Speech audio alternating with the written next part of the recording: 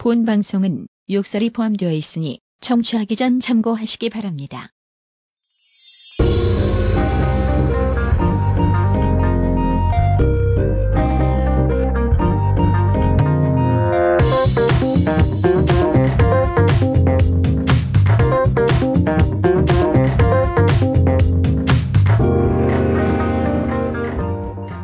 쉬고 왔습니다. 이번에 얘기할 건 미술 교육에 대한 이제 임마님의 생각을 좀 들어보고 싶은데, 아무래도 교육자고 하니까 일선에서 일하고 있잖아요. 그래서 이제 입시 교육계에서 일선으로 일하고 있으니까 그거에 대한 자기 생각들이 뭔가 이제 정립이 된다던가, 하고 있던 생각, 불만, 단점에 대한 얘기를 좀 해보도록 합시다. 이게 진짜 되게 할 얘기들이 좀 많은데 말도 시작하기도 전에 일단 시동부터 거시는데 이게 1번부터 말하지 10번부터 말해야 될지 진짜 10번부터 말할까. 그러니까 지금 보면은 전체적으로 교육 이제 미술 쪽 교육에 이제 문제점이 되는 게 하나가 뭐냐면 공교육과의 이제 결합이 당연히 안 되겠지만 이제 공교육 쪽에서 비협조적인 부분, 진짜 좀 약간 비협조적, 그러니까 협조적인 부분도 있어요. 근데 좀 비협조적인 부분이 좀 있다는 게 뭐냐면 예를 들어서 그러니까 미술 입시에 대해서 아예 무관심하시는 분들이 제일 많아요. 담임 그냥 일반계 그렇죠. 고등학교 대부분이 일반계 고등학교니까. 근데 메일을 살펴봐도 예고임에도 불구하고 지방도 마찬가지겠지만 제 친구도 예고 선생님 지금 하고 있는 친구 하나 있거든요. 걔도 다 잘 나가네. 어쨌든 그러고 있는데 미술학원보다 정보가 느리대. 그리고 그렇죠. 더 알려고 안 한다는 거야. 약간 그런 게 있다고. 심지어 지방 예고라고 하니까 특히나 더 타성에 좀 젖은 부분이 좀 있지 않나 싶기도 선생님도 하고. 안 바뀌고. 선생이 안 바뀌기 때문에 타성에 젖는 거 있겠죠. 그냥 애들 학원 예고에서도 그냥 학원 보낸다는 거 같아. 학원에서 교육하는 경우도 있는데 이제 자기가 부딪히는 경우죠. 그런 거는 이제 선생님들이랑 부딪혀서 이제 나와서 하는 경우도 있는데 학생이 그렇죠. 그 예고 선생님과 부딪혀서 나와가지고 이제 학원을 다니는 경우. 아니면 이제 학교를 이제 그만두서 학교를 그만둔다고? 그러니까 애고에서 학교 지방 쪽으로 전학 가는 애들도 있어요. 왜냐하면 그렇게 그런 경우가 있다. 그러니까 일반계를 진행을 해버린다고 그냥. 그런 경우도 있죠. 왜냐하면은 차라리 그렇게 하면 그렇게 학원 비용까지 들어가면서 그냥 예고를 다닐 이유가 없어져 버리니까. 그렇긴 하네. 예고도 비쌀 거 아니야. 예고에서 추가로 비용이 또 발생해요. 네, 선생님한테 어떤 또 수업을 받는데 따로 또 수업을 또 받거든. 그걸 또 신청하는데 추가 비용이 또 발생해. 근데 또 예고 선생이 그렇게 학원 선생님만큼 뛰어나지도 않고. 그렇죠. 그러니까 답답한 게 그거예요. 그러니까 예를 들어서 그 학생이 그러니까 되게 궁금해하는 게 많잖아요. 그러니까 입시 관련된 게 되게 궁금한데 다 그 미술 쪽은 다 배제된 상태에 다른 과에 대한 부분은 다 알고 있는데 미술과에 대해서는 아예 모르고 있으니까 너가 알아봐 이런 식으로 얘기를 해. 그러면 이제 얘 입장에서는 공교육에 대한 이제 믿음이 없어져 버리니까 오히려 사교육 쪽으로 얘네들이 다 마음을 이제 줘버리는 경우가 생기는 거고. 이제 부모님들은 더 웃긴 건 뭐냐면 부모님들은 오히려 사교육보다 공교육 쪽에 더 마음이 가 있단 말이야. 왜냐면은 왜냐면은 지금도 그래? 지금도 공교육 불신하지 않아? 학부모들? 아니 근데 그래도 학교 담임 이런 게 있겠죠. 그리고 지금 나이들이 다 40대 50대일 거 아니야. 그러면은 아무래도 아직도 우리 세대 생각을 하면은 오히려 담임 쪽 말에 또 손을 더 들어주는 경우가 있겠지. 그래서 담임 선생님 얘기 들으면은 얘 입장을 모르는 상태니까는 자기 입장만 얘기를 해버려요. 그러니까 입시에 대해서 정보도 없는데 예를 들어서 학원에서 얘는 이제 과목 중에 그러니까 언어 외국어 수학 과학 이렇게 다 있으면은 언어 외국어 사탐을 준비를 해야 된다 얘기를 하면은 이제 공교육 쪽에서는 그걸 모르니까 그냥 다 해야 된다. 수학까지 다 해야 된다. 애가 이제 수학을 못 하는데 수학까지 공부 과외 다 때려박아야 된다. 지가 안 가르쳐. 아니 과외를 그러니까 웃긴 게 사교육을 중간에서 브로커를 하는 거. 그러니까 더 웃긴 게 그러니까 그런 경우가 있어요. 그러니까 담임 선생님이 너 영어 공부 안 되니까 영어 과외 해라. 웃긴 건 지가 가르칠 생각 안 하고. 근데 아니 더 웃긴 거는 그렇게 말한 선생님이 영어 선생님이야. 씨발. 영어 선생님이 영어 선생님이 과외를 받으라고. 환장하겠다니까. 미술 선생님이 너 미술학원 다녀보랑 똑같네. 그러니까. 야, 미친 놈들이네 진짜. 그러니까 미술 선생 왜 하는 거야? 그래서 일부죠 일부. 다라고 말하지 말자. 진짜 이게 그러니까 공교육 쪽에서 그렇게 이제 미술 쪽 그 자문을 좀 협조를 요청하거나 이런 그냥 소통 자체가 불통이라서. 그럼 미술 선생님들이 있잖아. 학교마다 일반고에도. 그럼 미술 선생님들이 입시 정보를 파악을 해서 애들한테도 어느 정도 알려줄 수 있는 그런 역량을 갖춰진 선생님을 뽑든가 그 미술 선생님이 그 입시에 대한 공부를 좀 해서 애들 상담할 수 있는 그 정도는 돼야 되지 않나라는 생각이 드는데. 네, 그렇죠. 뭐 그런 게 있으면 상당히 좋죠. 근데 우리 입장에서도 조금 약간 그냥 거기서 밥을 만들어 봐서 소스를 탁 뿌린 다음에 그냥 얘만 먹이면 되니까. 근데 그게 정상 아니야? 근데 미술 교육자들도 다 비슷한 게 공교육 쪽에 있는 사람들은 그거 이제 가르치는 거 과목 외에는 손도 안 대요. 그러니까 입시에 대한 자문도 이건 학원에서 물어봐야 되는데 이렇게 넘기는 경우도 많고 미술 선생님들이 별로 몰라요. 다 미술 선생님들 미술 입시에 대해서 모른다. 잘 진짜 모르는 사람들 많아요. 그래서 애들이 학교 가면은 불만만 선생님 뭐 학교 진짜 가기 싫어요. 왜? 학교 가기 싫다. 학교 가기 싫어요. 왜요? 그러니까 재미없어요. 그러니까 왜? 그러니까 담임 선생님이 뭐 자기 얘기 안 들어준다고. 우리도 얘기 안 들어주는데 그래도 학원은 그림 그리잖아요. 알았어. 그럼 학원 와. 조퇴해서 와. 조퇴까지 해서. 나도 옛날에 그 강사를 할 때 어떤 애가 학원 맨날 되게 잘 나와. 근데 갑자기 그 학부모가 나한테 면담 신청을 한 거야. 예비반이었거든. 나도. 근데 선생님이 얘가 학교를 안 나간다고. 좀 학교 좀 보내주시면 안 돼요. 근데 학교 보내는 걸 왜 학원에 떠맡기냐고 이걸. 아니 학교를 나보고 보내달래. 그 니들이 해야 되는 거잖아. 학부모 니들이. 그게 왜 책임을 전가하냐고. 그 학부모는 학부모에 대한 그 책임을 안 지려고 하는 거야. 이게 뭐 어떻게 되는 건지 내가 이해가 안 되더라고 그때 당시에. 그래서 애를 불렀지. 불러다 너 학교 안 나가니? 그러니까 네. 왜 안 나가냐니까. 그러니까 걔가 왕따를 당한대. 그러니까 학교 가기 싫다는 거야. 근데 학원 오면 선생님도 막 재밌게 해주고 자기 좋아하는 그림도 그리고 애들이랑 또 친하게 놀아. 그치. 그러니까 학원이 훨씬 재밌고 좋은 거야 자기는. 그러니까 자기랑 같은 고민을 하고 있는 애들이 많이 모여 있고 그치. 같은 공통 관심사가 있는 애들밖에 없으니까 학교보다 재밌을 수밖에 없지. 근데 학교 가면은 얘가 좀 약간 덕후 기질이 있는 애라. 특히 애니반이구나. 그치. 힝힝대고 했다는 뭐 이러면서. 그러니까 이런 애들이 좀 표적이 되기 쉽잖아요. 일진 이런. 그거잖아. 표적이 되기 쉽잖아. 방사오라능 갈 거라는 이러면서. 그러니까 더 가기 싫고. 그래도 나는 학교 그러니까 얘는 아예 출석 일수가 모자라기 시작을 하고는 거야. 이게 졸업을 못해. 이게 유급을 해야 될 지경까지 와버린 거야. 학교를 안 가니까. 그러니까 이러면 대학도 못 가잖아. 너 이러면 대학 못 간다. 학교도 나가야 된다. 근데 이제 그 왕따 같은 거는 그럼 공교육 그럼 담임이라든가 아니면 거기 뭐 학생부 뭐 지도 선생님이라든가 뭐 상담 선생님이라든가 부모가 해결해야 되는 건데 이걸 아예 해결도 안 해놓고 우리한테 얘에 대한 그 결과지 학교를 안 나가는 거에 자체만을 두고 우리 보고 케어를 해달라는 거야. 환장하죠. 이게 뭐냐고 이게. 그럼 공교육이 뭐하러 필요가 있는 거야 이게. 필요가 없는 거지. 더 웃긴 거 하나 얘기해 드릴까요? 그러니까 안 웃기면 어쩌죠? 최근에 그 있었던 일인데, 그러니까 학생 한 명이 실기 대회를 나가서 그러니까 3학년인데 이제 실기 대회 나가가지고 그거를 가지고 이제 특기자 전형이라고 있어요. 실기력 비중을 이제 그 상을 받고 그 상에 이제 순위를 가지고 점수를 준 다음에 합격하는 기준 내신 좋으면 그냥 내신이 좋고 하니까 그렇게 해서 하려는데 거기 담당 미술 선생님이 그때 뭐 행사 있다고 걔 빼면 안 돼. 걔 왜 보내? 저 학원으로 연락 와가지고 개욕을 하는 거예요.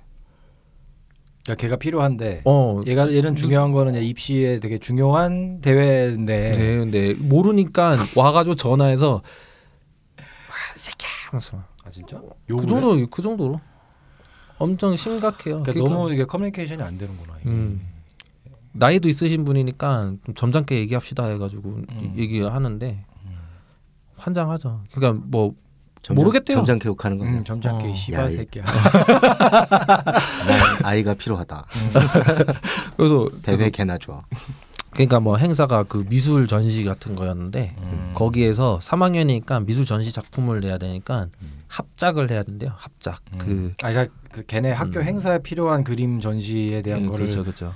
해야 되니까 얘를 빼면 안 된다. 근데 얘는 미래가 달린 그 입시를 대회를 봐야 되는데 이거를 못 하게 하고 그걸 하게끔 하는 거죠. 학교에서 내보내도 시원찮을 판에 그냥 나고 있네. 진짜. 멍청한 수상 경력 되게 중요한데. 중요하지 요새는 엄청. 그래서 우리 입장에서는 이제 황당한 거죠. 그 전화를 받고 황당하니까 그냥 입시 정보 모르시냐고 얘기하니까 그냥 비속어죠. 그냥 점잖게 욕하는 거죠. 이제 그 비속어 쏟아내면서. 그래서 결국에는 사교육은 이래서 안 돼. 뭐 이런 식으로. 내가 봤을 때 공교육이 이래서는 안 되는데. 근데 진짜 황당한 결과도 있죠. 그런 부분. 결국에는 대회를 못 나왔어요. 대회를 못 나왔다고? 거길 보내고. 부모님들이 결정을 해버리니까 그런 것들을. 아니 진짜 이해가 안 된다. 그러니까 부모님들도 모르는 거네 그거를. 그러면 정확하게 이해를 못해서 애는 몰라요. 그러니까 아는 정도로만 따지면은 학원, 그다음에 학교, 그다음에 부모님인 거지. 그러니까 부모님이 근데 이제 영향력으로만 따지면 그치, 최고 부모님, 갑이니까. 학교, 학원인 거지. 애들은 거기서 그냥 놀아나는 거야. 멍청하게 멍청하다는 표현하면 안 되겠다. 그냥 휘둘리는 거지. 얘네들은. 애들은 몰라서. 그러니까 모르니까. 그러니까 입시 정보 안다 해도 3학년 되면 걱정되고 어떤 방향으로 가야 될지도 모르겠고 분명히 잘 가는데도 걱정하고 떨어지면 어떻게 하나 이런 고민을 하는 상태인데 자기 이제 미술 그 선생님은 이렇게 해야 된다. 이제 부모님한테 이제 하소연하니까 부모님은 이제 당연히 학교 얘기를 학교이 중요하다. 그래도 학생들의 그 심적 의존도는 학원에 참 많이 쏠려 있어요. 그게 최고지. 근데 이제 말을 듣는 건 부모님이고. 부모님이야 뭐 그냥 부모니까 당연히 부모니까. 말 듣는 건 당연한 건데 할 예로 그런 거 있지. 우리 대학교 때 생각을 해보면은 대학교 가서 친구들이랑 이제 가잖아. 그러면은 나 그 친구들이 다 어디 고등학교 나왔는지 아무도 모르거든. 근데 어느 학원을 나왔는지는 알아. 너 어디 나왔냐 그러면 나 홍대 앞에 그 어디 나왔어. 난 저기 동네인데 거기에 거기 나왔어. 그 동네 제일 큰 학원 아니야? 뭐 이러고 자기는 뭐 그냥 가외 받았어. 그런 것부터 시작해서 어디 학원 출신, 어디 사교육 출신인지를 애들끼리 다 공유해. 다 알아. 그리고 또 왠지 약간 좀 홍대 거기 스타일인데 그림이 약간 맞아. 이런 거 알고. 그런데 는 전원인데 이러면 딱 붙여 딱 전원인데 뭐 이러는 거. 나는 아직도 걔네가 어디 고등학교 나왔는지 몰라. 그래서 되게 재밌는 거지. 아이들의 심적 의존도가 어디에 쏠려 있느냐가 딱 보여져 있는 거니까. 그렇지. 아무래도 그렇죠. 그래서 그런 부분에서 좀 안타깝죠. 애들 그냥 우리 쪽에서 그냥 정보를 줄 수 있는 부분에서 공교육에서 해줄 수 있는 그런 좀 그러니까 애들한테 좀 시너지를 확실히 줘서 입시를 제대로 치르게끔 해줘야 되는데 뭐 이런 경우도 있어요. 진짜 어이없는 경우는 입시하게 되면은 다들 알다시피 학원에서 이제 타임수가 이제 늘잖아요. 그러면 자기네 이제 입시를 치러야 되니까 그림 그리는 시간도 많아지고 뭐 특강이라는 수업 아래 이제 애들이 이제 시험 준비를 해야 되니까 그림을 그려야 되잖아요. 그러니까 수능이 끝나면 이제 학교 남는 시간. 근데 그런 부분은 우리 쪽에서도 이제 그 문서도 다 만들어 놓고 그 교육청에서 나오는 그런 부분대로 작성한 다음에 이제 제출을 한 다음에 도장 찍고 해가지고 하면 되는데 안 해주는 그 선생님들이 있어요. 안 해준다고? 안 해줘. 그러니까 서류 준비를 다 해서 도장만 찍으면 되는데 그걸 안 해준다고? 안 보내주겠다. 내가 왜 우리는 수업 끝날 때까지 그냥 방학할 때까지는 얘는 그러니까 3학년 애가 뭐 염색하고 다 하는 시기잖아요. 그래서 뭐 수능 끝나면 애들 가서 뭐해 영화 보고 그냥 할 것도 없어. 그냥 시간 때우고 있는데 그 시간이 아까우니까 애들은 그림 그리고 싶어 해가지고 말하면 안 된다. 잘라버리고 입시 준비를 해야 되는데 그것도 커트라인 해버리고. 좀 너무 심각하네. 그래서 그런 부분에서 좀 안타까운 게 많죠. 그러니까 뭐 협조해주는 학교도 많아요. 협조해주는 학교도 있는데 비협조적인 학교도 많죠. 왜냐면 공교육이 아무래도 사교육에 대한 좀 경계가 너무 세서 그런 부분을 그거를 좀 해결을 해야 되는 상황. 그러니까 그게 커뮤니케이션이 전혀 안 되고 있으니까 좀 그런 게 문제가 상당히 사교육과 공교육이 지금 얘기가 안 된다. 커뮤니케이션이 안 되고 있는 게 문제다. 미술교육에서. 그렇죠. 뭐 두 번째는 그 뭐 두 번째 같은 경우는 이제 아까 부모님 10번째 아니었어? 그럼 9번째. 9번째. 거꾸로 갈까? 9번째 괜찮을 것 같은데. 부모님들과의 이제 소통. 부모님과의 소통. 그렇죠.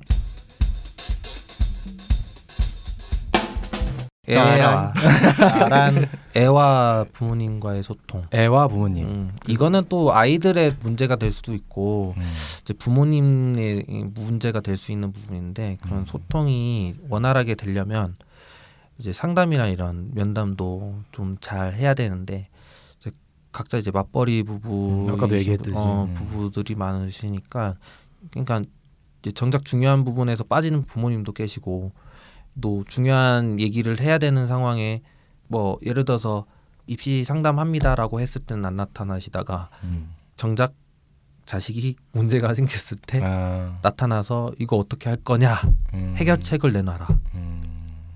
내가 니네한테 돈을 줬으니까 해결책을 제시해라. 그런 뭐 장사하냐? 뭐 비즈니스 마인드야 어디서 씨발. Make solution. 뭐 예를 들어 그런 사건 있잖아요. 뭐 예를 들어서 뭐 이거는 예를 들고 뭐 좀 완전 돌아가는 얘기일 수도 있는데 애가 뭐 공부를 잘했었다. 부모님 말은 잘했었다. 아 잘했었다. 근데 미술학원 다니면서 성적이 공두박질 쳤다. 이거에 대해서 어떻게 생각하느냐? 안타깝게 생각한다고 하시죠. 안타깝게 생각한다 얘기하면은 아니다. 영어로. 근데 아니다. 이거는 그림을 그려서 애들이 이게 폭망했다. 내가 봤을 때는 그림이 원인이 아닌데. 내가 봤을 때 애가 문제가 있는 거지. 애가 뭐 연애도 하고 뭐 오버워치 빠이 하고 오버워치가 문제구만. 그놈의 오버워치 그 마스터 찍어보려고 하라는 그림 그 시범은 죽어도 안 보면서 그 루나틱 카이가 하는 그거 시범은 열심히 보면서 자리야 연구하고 연구해야 됩니다. 계속해서 패치가 되고 있기 때문에. 그러니까 요번에 심해 포탑 어디다 설치해야 될지 이런 것. 디바가 요새 이제 방어력이 좀 낮아져서 이제는 더 이상 그 힐러가 없으면 힘들다. 같이 공조하는 방법 이런 걸 연구해야 되는데 그런 쓰잘데기.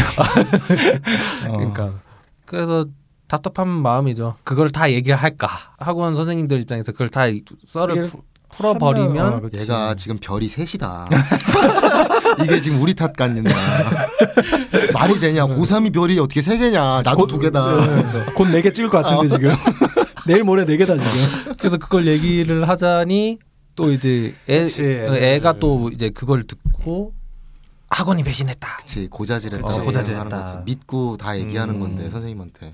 그거에 대한 이제 부담, 스트레스. 그것도 좀 문제인 것 같기도 해. 그러니까 애들이 선생님한테 너무 정을 엄청 주잖아요. 많이 줘요. 그러니까 진짜 나는 어떤 얘기까지 들었냐면 여자애인데 자기 생리를 안 한다고. 진짜? 나 그 얘기까지 했었어. 여자 선생님들은 더 많이 그런 얘기를 들을 수도 아니 있겠다. 내가 들었다니까. 그러니까 뭐 또치아빠도 들을 수도 있는데. 근데 진짜 그런 얘기까지 할 정도로 엄청 가까워져 미술학원 선생님들은. 정말 약간 뭐 아는 오빠나 뭐 언니 아니면 형 뭐 이런 느낌으로 많이 대하기 때문에 아까 이제 임마님이 말했듯이 이런 걸 얘기해 버리면 진짜 배신감을 느껴버리는 그럴 수 있지. 또 자기가 가장 숨기고 싶어하는 사생활을 부모님에게 내 철천지 원수 부모님에게 내 지갑 내 지갑 엄마론 태어났기 때문에 할 수 없이 지금 신세지고 있는 그 부모님에게 나의 비밀을 나의 일기장 같은 비밀을 믿었던 선생님이 얘기한다. 그래서 만화책 같은 상황이 벌어져요. 그 전에 그거 공감대가 있는데 그 식당 가면은 이 새끼 개새끼 하면서 왔어 하면서 하다가 이제 그 계산할 때 되니까 10만 원이요. 그 진짜 딱 얼굴 그 학생이 오면은 표정부터 이제 느껴지니까 그래서 그런 좀 스트레스 그러니까 애들이랑 교류해야 되는 학원 선생님들 좀 강사나 이런 쪽에서는 그게 엄청 스트레스죠. 그게 스트레스겠구나. 근데 반대로 또 그 소통의 문제는 부모님은 그러니까 난 그런 경우를 많이 했었거든요. 그 부모님 오시면 애 요즘 어떠냐 하고 물어보면 진짜 문제 있는 거 아니면 웬만하면 다 칭찬해주고 걱정하시지 않게끔 해드리고 보내라. 그럼 부모님은 계속해서 내가 문제가 없는 줄 알아. 근데 그렇다고 얘가 지금 이런 문제들이 있다라고 말을 넌지시라도 하면 배신이야. 선생님 입장에서 또 배신이기도 하고 그 조그마한 문제를 가지고 또 확대 해석을 해버리는 부모님 같은 경우는 너 학원에서 이렇다는데 너 어떻게 된 거냐 뭐 이런 식으로 나와버리면 애들 같은 경우에는 막 이러면서 뭐 이럴 수 있는 거지. 이제 사건을 그러니까 서로 다른 방향으로 이제 해석해가지고 이게 아무리 3자 대면해도 이게 문제가 되고. 그렇지. 또 해석을 다르게 해. 그러니까 맞아. 이게 그래서 그러니까 상담을 내가 봤을 때는 이제 그거 할 때는 철저하게 좀 약간 그 부모님들이 학원 자꾸 이제 방문하셔서 이제 자꾸 들어봐야 되는 건가 애들 그 과정도 좀 잘 보시고 애를 알아야 되잖아요. 제일 그러니까 애랑 대화를 많이 해야 돼. 그러니까 그런 것도 중요하고 그래서 그렇게 해야 이제 교류가 되면서 좀 트일 건데 꼭 대학을 꼭 학교 학부모 학원 선생 이 셋이 꼭 3인 1가구로 치르는 스포츠 경기 같다는 느낌. 3위일체. 3인 뭐라 그러냐? 3인 뭐 2각 뭐라 이렇게 해야 되나? 2각 3인 뭐 이런 식으로. 같이 그러니까 이런 경우에는 3인 1각이 되는 거지 거의 한 다리로 그냥 뛰어야 되는. 다리를 한 군데 묶고 세 명이 좀 깽깽이로 뛰어야 돼. 그래서 요즘에 그런 부분이 조금 힘들죠. 그러니까 뭐 옛날 같은 경우는 그랬었나? 그 뭐 애들 가르칠 때 조금 부모님들이 좀 그런 거는 이해를 해주시잖아요. 그러니까 예를 들어서 우리가 이제 교육을 이렇게 하겠다. 그렇지. 믿고 근데 의심이니까 거의 이제 부모님들은 맡겨놓고도 의심을 하는. 그냥 그래놓고 액해보고 막 그런 경우도 액해보고 캐봐 이게 하고 막 어떻게 하니 막 물어보면은 애들이 얘기하잖아요. 여자애들 같은 경우에는 막 그렇다 잘해준다 뭐 이렇게 얘기하는데 간혹 뭐 이제 뭐 수업 때 뭐 이런 일이 있었다 이제 그런 얘기가 나오고 그것도 이제 또 엄마는 학대해서 이거 어떻게 된 거냐고 또 전화 오고 그렇게 되는 거죠. 이제 뭐 장난 아니에요. 뭐 애 뭐 10시에 수업이 끝났다. 그러면 1분 정도 지나면 부모님이 연락 와. 1분이 지나면?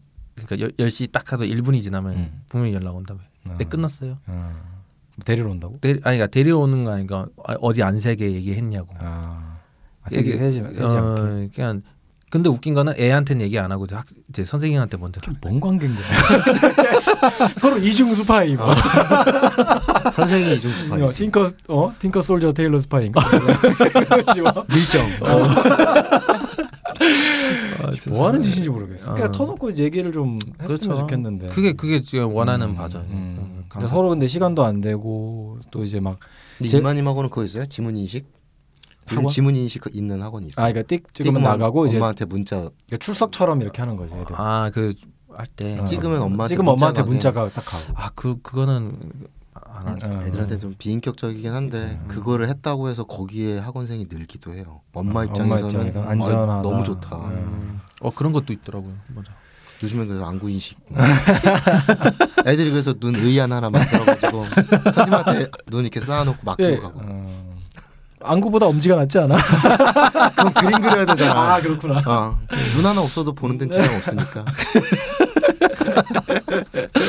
그래서 그런 부분 발가락 인식 뭐 이런 거. 발가락 인식 그런 부분이 그냥 좀 약간 소통이 좀 필요하다. 대부분 총체적인 난국은 소통이네. 교육의 소통이 교육의 소통의 문제. 그러니까 내가 느끼기에는 지금 사교육이 아예 없어질 수가 없거든. 없어질 수 없다고 생각을 해요. 사교육이 뭐 공교육처럼 공교육이 사교육처럼 그렇게 하지 않은 이상. 근데 공교육이 그렇게 할 리가 만무하고 특히 미술교육 같은 경우에는 특히나 그렇다고 생각을 하거든. 그리고 지금 거의 뭐 대학, 학원 공생관계잖아요. 어떤 대학은 학교에다가 얘기 안 하잖아. 학원에다가 먼저 얘기하잖아요. 그런 입시 정보 이런 것들. 서울대, 홍대 말고 뭐 다른 일반대들 가는 학생들이 사실 훨씬 많잖아요. 90% 이상은 사실 다른 대학을 그러니까 다른 서울권대 아니면은 뭐 지방대도 갈 수도 있고 뭐 그런데 그런 학생들에 대한 뭐 필요한 정보는 없어요. 그게 훨씬 더 필요할 것 같아요. 그런 경우는 어떻게 말씀드리냐면 일단은 그 수시로 뽑는 이제 학교들 중에 이제 내신이 포함되고 이제 실기를 뽑는데 이제 내신 같은 경우에는 배수로만 뽑는 그러니까 예를 들어서 아까 1차에서 배수로 이제 인원을 줄여주고 그다음에 실기를 다 보는 거죠. 이제 실기로 이제 합부를 결정되는 근데 그런 학교들이 거의 대다수예요. 뭐 예를 들어서 뭐 페이스북에서 난리 났었죠 예전에 그 한양대학교. 한양대학교 그 실기 예전에 1차 없고 그냥 실기로만 뽑는다고 해가지고 보통 자기들이 팔로우한 것들이 보이면 난리가 났다고 생각하는 사람들이 많아요. 좋아요 한 20명인데. 저 코엑스 아쿠아리움 빌렸잖아요. 실기 시험. 진짜? 아 실기만 뽑으니까 실기를만 보려고 애들이 엄청나게 썼구나. 거의 3만 그치? 명. 야, 이거 걸리면 대박이다라고 생각하니까. 그건 좀 난리 났겠다. 대단한데? 아쿠아리움 코엑스 아쿠아리움을 빌렸다. 코엑스 주제가 뭐야? 물고기 그리기 이런 거. 아니 뭐 태평양 홀 이런 걸 빌린 거겠지. 그러니까 뭐 이렇게 뭐 인도양 홀. 아쿠아리움이래잖아 지금. 아쿠아리움을 빌렸다고. 아쿠아리움 빌렸다. 홀일 거. 그래 홀이겠지. 그래, 당연히. 태평양 홀이겠지. 그러니까 아쿠아리움 거 꾸불꾸불해가지고 어떻게 이상하잖아 그거. 그래서 그 돔 상어 지나가고 있는데 거기서 그래서 그 정도로 이제 인원이 되게 많았을. 야 그걸 한꺼번에 거기서 시험을 봐. 그 야, 장관이다. 진짜 정관이겠다. 진짜. 장난 아니었어요. 그때 그 시험 보러 간 중국 학생이 같은데? 있었는데 그러니까 중국 공장. 갔었는데 진짜 그 시험관이 그 시험관도 시험관이야. 그러게. 오 장난 아니 아니에요. 그림 바꿔치기도 모르겠는데 그 안에서는. 그러니까. 장난 아니었어요. 그때 뭐 연필 소리가 거의 장관을 이뤘대요.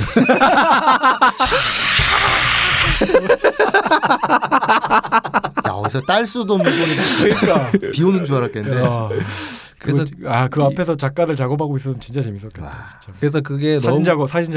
그래서 너무 이건 아니다 생각해서 1차에서 이제 성적을 뽑고, 그러니까 보통 이제 수시 같은 경우에는 1차로 이제 내신으로 이제 산출을 하고 이제 내신에서 이제 배수로 이제 줄인 다음에 거기에서 실기 무조건 실기로 해가지고 실기는 거의 보통 이제 70에서 실질 반영 비율로 이제 70에서 한 60 정도로 생각하시면 되고, 그 다음에 보통 이제 특기자 전형이라고 이제 수상 그 내역이 있고 그 다음에 내신 그냥 수상 내역과 내신을 같이 해가지고 1차에서 이제 점수를 하고 그 다음에 이제 면접을 보는 경우도 있고.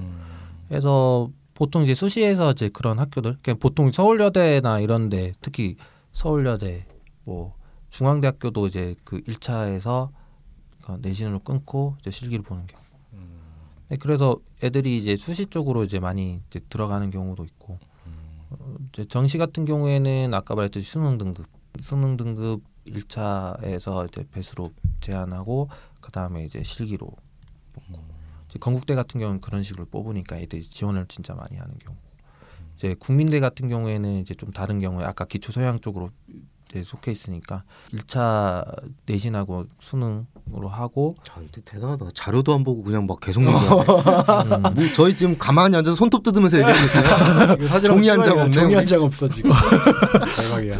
그렇게 해서 국민대 같은 경우는 그런 식으로 이제 아까 실기까지 포함해서 이제 면접 1차에서 아까 말했듯이 내신 국어 영어 그 등급 그거를 보고 그 다음에 수능 점수 거기서 배수로 제한하고 그 다음에 아까 실기 이렇게 들어가고 있어요.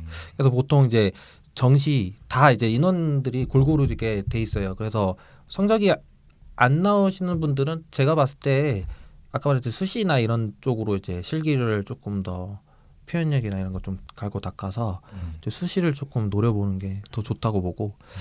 아까 그 댓글 같은 경우에 되게 좋은 케이스거든요. 아까 깜짝 놀란 게 내신 2등급이면 서울대도 가죠. 그렇죠. 근데 서울대는 내신을 내신 안 보니까 수능만 내신이 2등급이었어. 내신이. 그래서 그런 경우는 홍대 지원 가능하고 그 다음에 홍대 같은 경우에는 대신에 문제는 수능 최저가 있어서 수능 최저를 꼭 맞춰야 되니까 수능까지는 그래도 공부를 해야 된다라고 얘기를 할 수 있고, 근데 문제는 이제 그거를 얘기를 안 해주니까 지금 이렇게 좋은 자원이 이제 문제가 되는 경우.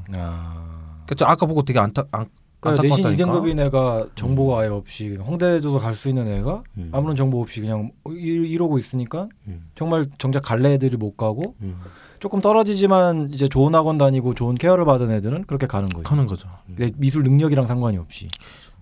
그래서 아까 같은 경우에 서울과기대 같은 경우에도 요즘에 국립이 요즘에 그 학비가 싸니까 많이 지원하잖아요. 서울과기대 같은 경우에는 아까 2등급이면 디자인과 지망한다고 했잖아. 그럼 1차에서 이제 그 등급을 2등급으로 해서 디자인과로 지원을 해서 1차에서 합격 받으면 거의 2등급이면 받을 거라고 생각하는데 보통 3.5에서 3.8 공예과 같은 경우는 3.8 제일 낮은 쪽은 근데 2.8 정도면은 거의 합격이 됐었으니까 그래서 서울과기대 그리고 실기 발성과 그러니까 기초 소양을 좀 공부하고 하면은 그럼 2등급이면 조금만 노력하면 홍대도 가능하다. 그 저 수능 최저 등급만 맞추면 홍대가 가능하다. 그래서 아까 같은 되게 안쓰러워요. 그런 경우는. 그러니까 정작 우리 학원에는 없는데. 그치. 야 이렇게 우리 방송 듣고 메일 보낼 정도면 되잖아. 갑자기 그냥 재밌는 게 생각나가지고 상관없는 얘기인데 친구가 이제 어제 서울 산업대잖아요. 서울 과기대가. 옛날 서울 산업. 이제 유학을 가는데 걔가 이제 유학을 가려고 준비를 하다 보니까 파인아트로 이제 계속 진행하니까 이제 영어로 이제 이력서랑 뭐 거기 필요한 서류를 준비하는데 서울 과기대로 이름이 바뀐 거야. 그래서 쓰는데 이름이 서울 내셔널 유니버시티 오브 사이언스 앤 테크놀로지 앤 파인아트. 뭔가 저는 뉴미디어 아트. 쟤는 대체 뭐 하는 애지? 엄청 뉴미디어 아트 할 것 같잖아. 외국 애들이 보기엔 너무 신선한 광경인 거지. 태호 얀센 같은 애들이 있고. 유화 작업하는데. 반바스텐, 반바스텐, 마르텐 바스 이런 애들 있을 것 같고. 반바스텐은 축구 선수죠. 그렇죠. 마르텐 바스 아주 헷갈려요. 저번 주에 얘기해가지고 헷갈립니다. 이렇게 짚어줄 필요 없잖아. 그래서 그런 경우는 이런 경우잖아요. 예고에 다니고 학원 다니기는 뭔가 눈치 보이고 하니까 차라리 그 상담이라도 학원에서 받아서 입시 정보라도 좀 알았으면 좋겠어요. 그러니까 그거 가지고 뭐 학원 안 다녔니 뭐하니 이렇게 하는 경우는 없으니까 꼭 입시 상담이라도 좀 들어봤으면 하고 지금 내가 봤을 때 지금 이 상태로 가면 대학 같은 경우에는 좀 문제가 될 수 있을 거라는 조금 문제가 약간 생길 수 있다. 그렇게 얘기를 할 수가 있죠. 왜냐하면 아무도 안 알려주니까 혼자 다 해야 되잖아요. 그러니까. 혼자 무슨 학생부 관리한다고 그러고 무슨 뭐. 그거지 축구 선수가 자기 FA 이제 시장에 나와가지고 자기 이제 피켓 들고 나 얼마 이렇게 자기가 자기 팔고 다니는 거랑 똑같은 옛날에 거야. 그 오엔 하그리브스인가? 혼자 유튜브 동영상 만들어갖고 알아요? 그 맨시티 맨시티에서 쫓겨나지 않나? 쫓겨나서 자기 혼자 훈련 동영상 만들어서 나 유리몸 아니다라는 걸 보여주려고. 좀 슬프다. 그러니까 FA 시장 그런 거 되게 잘하는 애인데 A급 선수인데 그럼. 부상이 너무 잦으니까 퇴출시켜버린 거야. 무소속이 되니까 나 건재하다는 거 보여주려고 유튜브 영상 찍어갖고 그걸 올린 거야. 그런 거랑 뭐가 다르냐고 이게. 아니 엄마도 있고 뭐 부모님 다 계시고 학교도 다니고 있고 근데 정보가 부족해서 애가 자기 정보를 자기가 캐고 있어. 공부하기도 바쁜데 공부하고 자기 성적 관리하기도 바쁜데 어떻게 보면 선수잖아. 플레이어가 매니지먼트까지 다 하면서 갑자기 내 얘기하는 것 같아. 나 거제도 가서 그림 수거해 왔는데 로드 매니저. 나 혼자 로드 매니저 막 밥 사 먹고 막. 그러니까 매니징을 참 슬픈 얘기지만 애들을 대학 보내는 데는 이제는 옛날 같이 뭐 열정, 뭐 어떤 노력 이런 둥구스름한 정말 피상적인 말들만으로는 애들을 대학을 보내는 데는 너무 무리가 있는. 되게 구체화된 시스템을 지금 갖고 있는 시장이라고 해야 될까? 네, 그런 거기 때문에 애들은 선수예요. 그러니까 그거에 맞게 붙어줘야죠. 매니징을 해주든 뭐 어드바이스를 해주든 대학을 최대한 얘가 갖고 있는 실력에 맞게 그 대학에 들어갈 수 있게끔 지방에 산다고 해도 그거에 불합리하지 않게 지방에서 사는 게 뭐가 그 불합리한 대우를 받는데 정보에 있어서 인터넷 시대인데 이 조금 한반도에서 인터넷만 좀 두들겨도 다 나올 텐데 그거에서도 정보가 너무 느려버리니까 얘네들은 필요하지 않아도 되는 그런 불합리한 대우를 받을 수밖에 없는 거예요. 되게 안타깝다. 진짜 안타깝죠. 경우인 것 같아. 그래서 서울에 병신들이 얼마나 많은데. 맞아. 그래 서울에 사는 병신들이 얼마나 많은데. 아까 말했잖아요. 저 학원에서 필요하다고.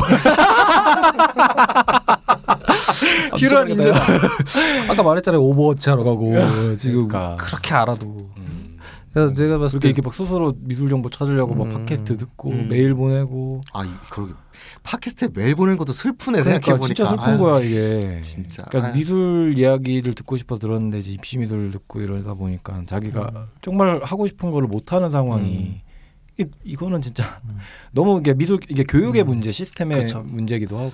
그러니까 저는 걱정인 게 실기력이 좋지만 또 지금 디자인과에 좀 그 맞춰진 그런 시험 문제를 풀고 있나 그런 것도 지금 되게 심히 걱정이 되는 거죠. 그러니까 아예 이제 아까 보니까 선생님도 나이가 있으신다고 들었고 바뀌지 않은 선생님과 그런 아예 이제 입시 정보가 없다라고 판단할 때 정도로 아무 말씀 없이는 그런 부분이면 정말 기초적인 부분은 정말 표현력이 되는 부분 다 했는데 그 시험 문제에 초점에 맞춰진 그런 미술 교육을 받고 있느냐 그런 부분도 상당히 걱정이 되는 거죠. 그래서 그냥 내가 아무런 이 축약을 시켜 그러니까 뭔가 길을 좁혀줄 수가 있잖아.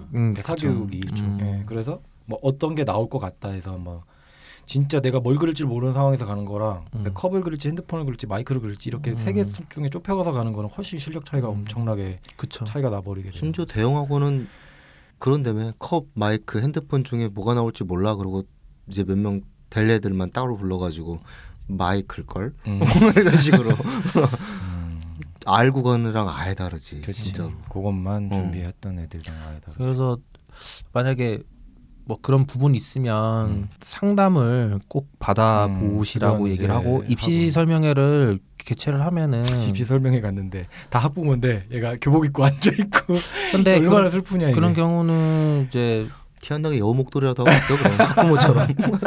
일단 그런 경우는 이제 학원 다니는 이제 친구한테 좀 부탁을 해서 자문처럼 해서 그렇게 해서 조금 뭔가 들어야 될 것 같아요. 지금 보면 입시 설명이 전혀 안 이루어지면 원래 만약 입시 치른다고 하면 진짜 큰일 벌어질 것 같아서 지금 좀 그런 부분이 저렇게 좋은 자원이 애고에서 관리를 좀 잘해줘야 돼요. 지금 2등급 나오고 그런 애들은 진짜 좋은 학교 보내면 또 학교 명예가 또 서는데 예고에서 홍대 몇 명, 서울대 몇 명 플랜카드 붙이잖아. 아 선생님들이 너무 좀 약간 그래요. 저는 공교육에 있는 사람들이랑 술 한잔 마시고 싶어요. 뭐 쌍욕이 나오든 나 개새끼 하면서 뭐 그렇게 하든 일단은 뭔가 얘기가 해보고 싶어. 이루어져야 얘네 고충도 알고 얘네 고충도 알고 그렇죠. 서로 이렇게 얘기를 할 수 있으니까 로비하고 막 받아주십시오. 그래서 아우님 그런 거 같지 않아요? 애를 우리 학원으로 보내주십시오. 이러면서 막. 그런 거 같지 않아요? 경찰과 검찰의 사이? 그런 것 같기도 해. 그런 느낌도 조금 들어요. 뭐 경찰은 약간 지금 사교육이고 검찰이 약간 공교육인 거. 그러니까 위죠. 그러니까 사교육 공교육이 이룰 수가 없어요. 이룰 수가 당연히 없지. 그래서 항상 보면은 뭐 치인다는 건 없어요. 뭐 공교육 때문에 치였다 이렇게 한 건 아닌데 협조가 없으니까 얘를 뭐 잘 보내겠다 이렇게 가르쳐 주고 싶다 하면은 꼭 공교육에서 뭔가 이제 태클이 들어와 버리는. 갑자기 생각난 건데 그럼 우리가 날씨가 춥거나 막 술 먹고 너무 막 정말 막 돈 한 푼 없을 때 우리가 파출소를 가지 검찰청에 안 가잖아요. 맞아. 술 먹으면 일단 가는 게 파출소지. 힘들 때는 마음 기댈 곳은 오히려 경찰 쪽이 조금 더 가깝네. 그렇죠. 내가 당연히 뭐 범죄를 안 저질렀다는 가정하죠. 검찰은 또 부를 수도 없잖아요. 112를 누르면 경찰은 부르는데 술 먹고 검찰청에 갈 수는 없어. 정말. 뭔가 무섭잖아. 정신이 번쩍 들고 들어가다가 술 깨지. 들어갈 수도 없다 솔직히. 그렇지. 그러니까 그런 부분 뭐 다른 또 교육에 대한 얘기를 하겠습니까? 뭐 애들 이제 처음에는 공교육, 공교육, 그다음에 부모님, 그다음에 이제 애들인데 애들한 이제 지금 미술 시작하는 애들한테 얘기를 미술 하고자 시작하는 애들한테 이제 당부하고자 하는 거는 뭐냐면 저 먼저 얘기해도 되나요? 미술하지 마. 정답을 얘기했네. 아이고, 죄송합니다. 너무 얘기하고 싶어서. 미술 하고 싶다고 이제 교육을 이제 난 오답을 찍겠다. 그럼에도 불구하고 그럴 한 사람들한테 얘기해줄 학생들 이제 교육을 이제 받겠다고 이제 결정하신 분들한테 꼭 얘기해주고 싶은 건 뭐냐면 너무 수동적이지 말아라. 그러니까 요즘 애들 보면은 공교육 쪽에서도 요즘에는 거의 국영수가사만 하다 보니까 전체적으로 다 주입식으로 이제 교육을 받고 있는데 그런 부분에서 이제 자기 사고가 조금 필요할 것 같아요. 이제는 자기가 이제 판단도 잘 해야 되고 이제 해야겠다는 것도 누구한테 떠밀어서 오는 게 아니고 자기가 하고 싶다고 왔으면 당연히 열심히 해야 되는 건 당연히 해야 되는데 공부도 당연히 병행해서 해야 된다. 그게 무슨 국영사 공부냐? 그건 아니다. 미술 공부다. 미술을 위해서 공부를 좀 해라. 라고 얘기를 해주고 싶죠. 국영수가사 뭐 공부를 하면 좋죠. 등급 올리는 거 좋은데 그것뿐만 아니고 이제는 이제 미술 공부도 해야 된다라고 얘기를 하고 싶고요. 그다음에 꼭 필요한 거는 뭐냐면 빠를수록 좋다라고 얘기를 하고 싶은 게 지금 뭐 합격률로도 보면 이제 실기력을 조금 오래 다졌던 애들이 오히려 이제 조금 합격률이 좋더라고. 자기네가 미술을 하겠다고 미리 이제 선언을 하고 일찍부터 시작한 애들은 되게 빨리 케어가 돼요. 근데 이제 선택도 못하고 누구에 의해서 그냥 넌 해야 된다. 너 이제 성적 안 되니까 와야 된다. 성적 안 되니까 미대 가라. 이런 애들. 뭐 그런 경우는 그거는 아니라고 보거든요. 제 입장에서는. 그래서 뭐 누구는 미대 뭐 1년만 하니까 가더라. 그건 진짜 망언이고 제가 봤을 때 정말 망언이고 그렇게 생각해서 오면은 학원에서도 다 벌써 캐치가 돼서 그 학생에 대해서 케어가 안 될 거라는 건 어느 정도는 판단이 돼버려요. 그럼 재수 준비를 생각해야 되는데 근데 부모님은 재수가 안 된다라고 그렇지, 하고 당연히 둘 다 생각을 안 하지. 맞아. 그래서 만약 미술을 하겠다는 사람들은 부모님들이랑 조금 확실하게 자기 결단을 해서 좀 도전을 했으면 좋겠고 그러지 않을 거면 아예 시도를 안 했으면 좋겠다는 생각이 들어요. 왜냐면 정답을 찾아가라. 그러니까 정확하게 아마님이 얘기하신 것처럼 그게 핵심이긴 해요. 그러니까 하지 마라고 하는 거는 어줍지 않게 그냥 대학 가려고 하는 사람들은 하지 마라. 그건 맞는 것 같아요. 좀 미술이 좋은 사람, 좀 미술로 뭔가 해야겠다는 사람이 좀 했으면. 그러네요. 내가 간혹가다 별 생각 없이 되게 중요한 말을 내뱉는 경우가 있는데 정답을 120%의 정답을. 그러고 나서 나 혼자 다시 되짚어 볼수록 맞는 말이구나. 아 진짜로. 그러니까 저 같은 경우에도 그렇고 미술하는 사람들이 제 생각엔 그래요. 말을 놔 어째. 근데 어쨌든 미술하는 사람들은 우리 다 그랬지만 능동적으로밖에 시작을 못해요. 우리 시대 때까지만 해도 미술한다고 하면 아유 이 새끼 뭐 그 논팽이 달라고 작정했구나. 그런 기둥 하나 뽑으려고 작정했구나. 진짜 곱지 않은 시선, 예체능을 한다는 게 어떻게 보면 음악보다 음악은 차라리 고급스러워 보여. 애들 뭐 요즘이나 뭐 실용음악과 이런 거 생각을 하지. 우리 때는 다 저거잖아요. 클래식 쪽 약간 어떤 바이올린, 뭐 어떤 플룻, 뭐 피아노 이쪽으로 하니까 걔네들은 차라리 있는 집 자식 이런 이미지가 있는데 그 이미지를 참 무시 못하는 게 미술을 간다는 건 교양 있어 보인다는 게 아니라 진짜로 약간 사회 부적응자 같기도 하고 그지대로 가는 거. 완전 튀어나온 못 약간 이런 느낌도 좀 나고. 그러니까 그걸 선택한다고 했을 때 우리는 이미 학생 때 부모님, 작게는 부모님, 뭐 크게는 사회의 편견과 한 번씩은 싸우고 이 진로를 택한 사람들이고 그렇기 때문에 현재에 와서도 자기 고집을 계속해서 유지해 나가는 것이고. 근데 진짜 대학 하나 가보겠다고 미대로 갑자기 인생을 바꾼다. 자기 대학을 바꾼다. 그 사람은 미대를 다닌 자신의 그 시간도 버릴 뿐더러 졸업하고 딴짓하는 아예 딴 거 하는 거지. 대학 가려고 미대 간다는 건 정말 멍청한 짓 같아 진짜. 나 할 거 없으니까 경영학과 경제학과 갈 거야 이런 거랑은 좀 다른 의미거든. 미대는 좀 그렇잖아요. 많이 달라요 진짜. 많이 다른 것 같아 정말로.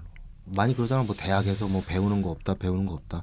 미대는요 정말 다른 걸 배워요. 진짜 아예 다른 걸 배운다고 보면 돼. 쓸모없는 건 맞는데 자신의 미래에 대해서 어느 정도 각오가 없다고 지금 입시 마스터님께서도 그렇게 말씀하셨듯이 자신의 미래의 정확한 방향성, 뭘 하고 싶다라는 최소한의 고집, 아집이라고 말해도 되는데 그런 것도 없이 미대를 준비하고자 하는 거는 아무도 안 도와주는 약간 길 같아요. 그렇게 미대 출신들이 많아도 심지어 나봐 미대 출신인데 미술하지 말라고 하잖아. 유학을 갔다 오고 공부를 해도 사회의 편견은 바뀌지 않아. 그쵸. 계속 싸우래야. 얘는 계속 싸우려니까 지금부터 검들고 능동적으로 싸울 준비를 잘 하고 있는 애들만이 이 길을 계속해서 자기 스스로 꿋꿋하게 해나갈 수 있는 것 같아요. 네. 중요한 게 자기 의지나 그 의지에 또 수반할 수 있는 그 능동적인 행동력이나 사고라던가 이런 게 중요하고 그 다음에 이제 뭐 미술 공부, 미술에 대한 공부를 해라. 그것도 진짜 맞는 말인 것 같아요. 미술 좋아하면 미술 공부해야지. 그건 당연한 거 아니야? 그잖아. 미술 교육이 뭔데? 그러니까 손만 하는 게 미술 교육이 아니잖아요. 내가 그림 잘 그리는 게 이제는 현대 미술에서는 그게 중요한 게 아니잖아. 미술 공부를 정확하고 사고를 하고 좋은 생각을 해서 그러니까 내가 좋은 작가가 될 수 있게 하는 게 그런 건데 이제 일단 1차적 문제인 것 같아. 내가 뭘 해야 될지를 정확하게 알아야 된다. 그냥 내가 대학 가고 싶어서 미대 가는 게 아니라 우리 때도 사기 많이 쳤다니까. 디자인 앞으로는 디자인이 뭐 그 대세다. 대세다. 대세긴 하지. 근데 돈을 못 벌어서 문제지. 디자이너는 존나 많아요 지금. 그러니까 흔히 말해서 디자인과 나왔다는 애들 더럽게 많고 패션 디자인 했다는 애들 엄청 많고 하는데 자기 생각 없으면은 그냥 저기 쿠팡에서 그냥 그래. 쿠팡에서 그냥 애들 얼굴 눈, 코, 입 키워주고 있는 거예요. 그냥. 솔직히 그런 거 눈, 코, 입 키워주는 건 학원 다른 과 나와서 학원 가도 할 수 있는 거예요. 맞아요. 미대를 굳이 나오지 않아도 돼. 궁극적으로 좀 얘기를 해주고 싶은 게 좀 미술 시장이라고 해야 되나 미술 교육 이 모든 것부터 나는 이 이야기가 시작이 됐다고 생각해요. 많은 청취자분들이 사실은 입시생이 아니잖아. 그래서 이 방송 사실 안 좋아할 수도 있어요. 뭐 필요한 정보도 아니고 알고 싶은 미술 얘기도 아닌데 그런데 이제 이게 종단에 나아가 보면은 현재 미술까지 이게 이어지는 거거든요. 그치. 저희가 한 예로 들면 팟캐스트 한다고 친구들한테 얘기하면 그래 미술이니까 그것도 할 수 있어라는 입장은 취해주긴 해 친구들은. 근데 뭘 그런 걸 해. 약간 이런 쪽인 거야. 특이하게 보이지. 네. 그 특이한 놈들 중에서도 특이한 놈으로 보는 거야. 뭐 실질적인 지금 발례가 그거잖아요. 이렇게 팟캐스트를 1년씩이나 하고 있는데 작가들이 그렇게 많이 듣는데 자기들이 팟캐스트를 해볼 생각을 한 번도 안 해.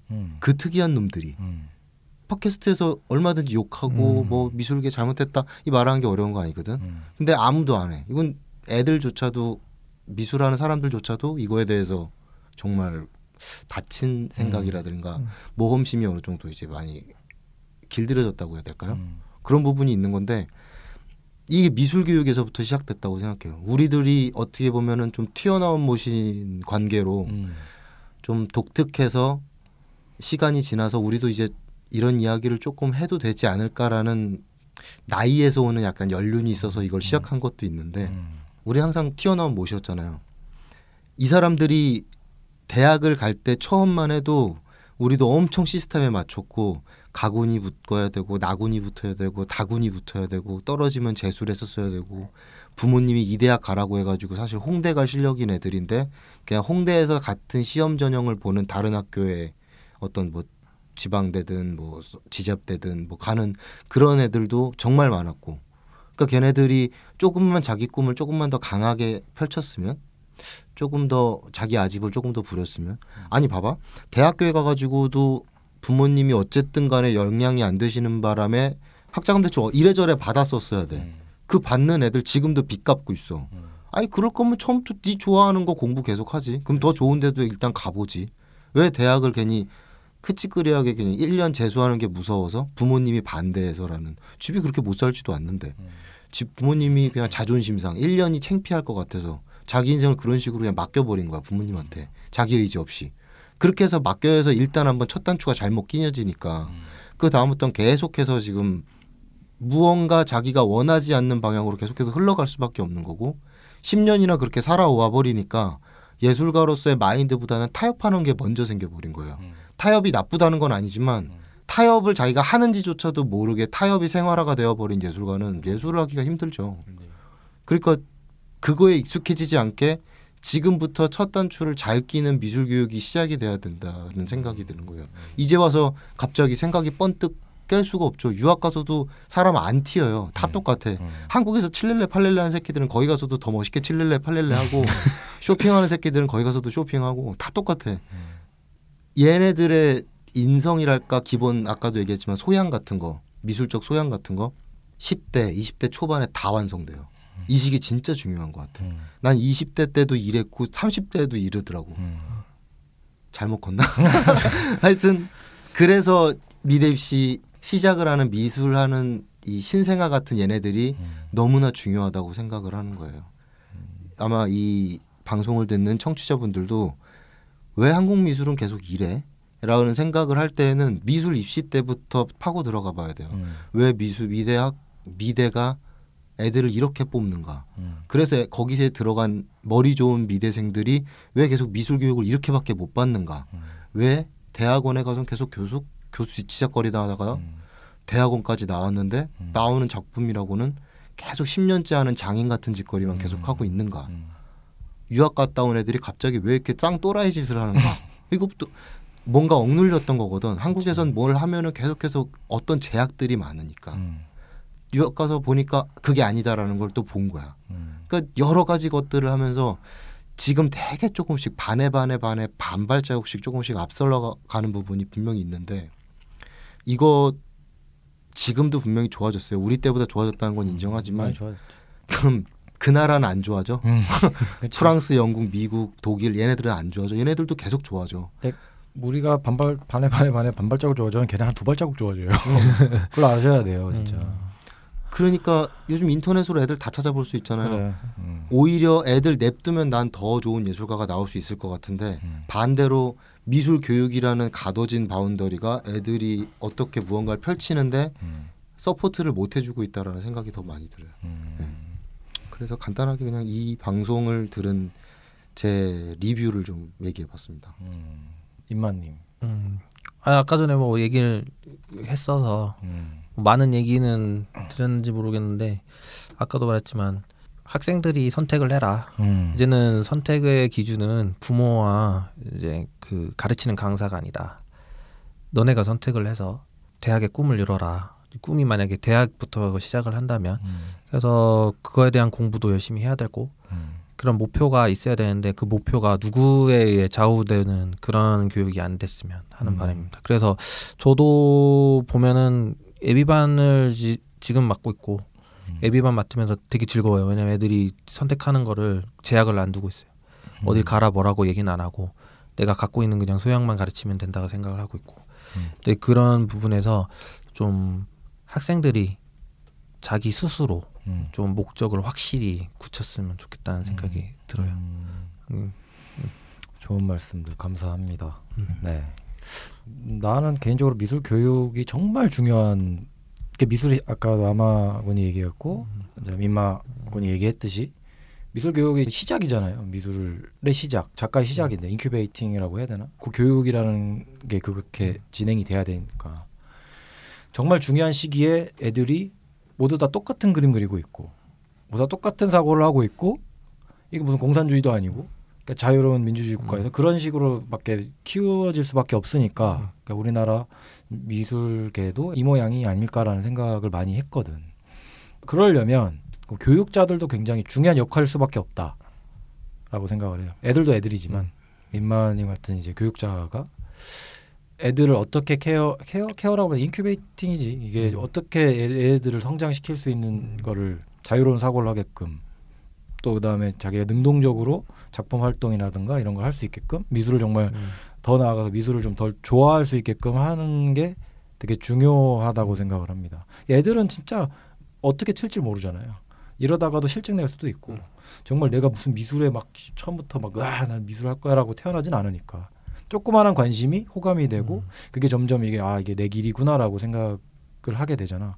그러니까 이 교육자가 정말 나는 되게 중요하다고 생각을 하거든. 그러니까 어른들이 좀 중요하다고 생각을 해요. 그렇다고 생각을 합니다. 저는. 그러니까 다 잘해야 될 것 같아. 교육자든 이제 이런 애들이든. 아무튼 오늘 미술 교육 편을 이제 진행을 해봤는데. 아유 밥이라도 같이 먹어야 되는데. 그러니까 이제 또 급하게 가봐야 돼. 아마군도 이제 뭐 저기 무슨 미팅 해야 된다고. 아니요, 지금 방금 연락이 왔는데 네. 그 홍콩에 전시를 하러 나가는데 네. 부스비를 달래요. 그래서 지금 안 만나려고요. 부스비를 달라고? 이제 와서 지금 한 달 만에 연락이 계속해서 약속 잡고 이러다가 그 부스비에 동의를 해주시면 찾아뵙 계속 진행을 하겠대. 그래서 지금 거절 문자 보내려고요. 그래야지 뭐 부스비를 달래. 미친 소리 하고 앉아있어. 오늘 첫 방송 처음이시죠? 방송은 처음이죠. 지금 그냥 듣고 있다가 우리 미담도 듣고 계시다고. 그래. 네. 참 저 너의 이름은 편은 진짜 네, 별로였어? 아니요 재밌어가지고 노래 부르고 막. 그랬어. 노래방 갈래? 기분도 우울한데. 김호띠.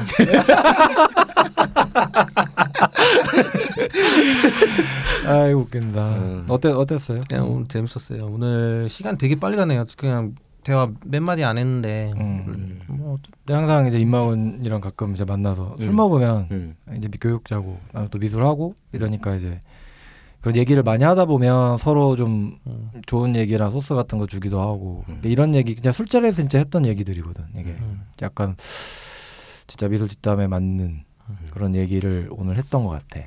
그래서 그리고 생각보다 말을 너무 잘해갖고 감사합니다. 무슨 손톱 뜯으면서 지금 오랜만에 정말 우리 한 2, 3, 1, 2, 5회 전까지는 우리 진짜 아무것도 준비 없이 했잖아요. 가만히 앉아서 그냥 마이크 하나 앞에 두고 그때랑 똑같은 심정으로 그냥 아는 범위 내에서. 근데 이제 아는 게 이제 입시 쪽으로는 또 약간 베테랑이시니까 같이 손톱이나 뜯으면서 주저리 사진 찍어야겠어요. 이거 진짜 아무것도 없는데 말을 너무 잘해갖고 내가 깜짝 놀랐다니까. 커피 3잔 핸드폰 3개 있어요. 사진 하나 올려야겠어. 찍어야겠다. 잠깐만. 이건 인스타에 올려야겠다. 아무튼 오늘 수고 많이 하셨습니다. 임마님, 아마군. 네, 붙여봐도 고생 많았어요. 네.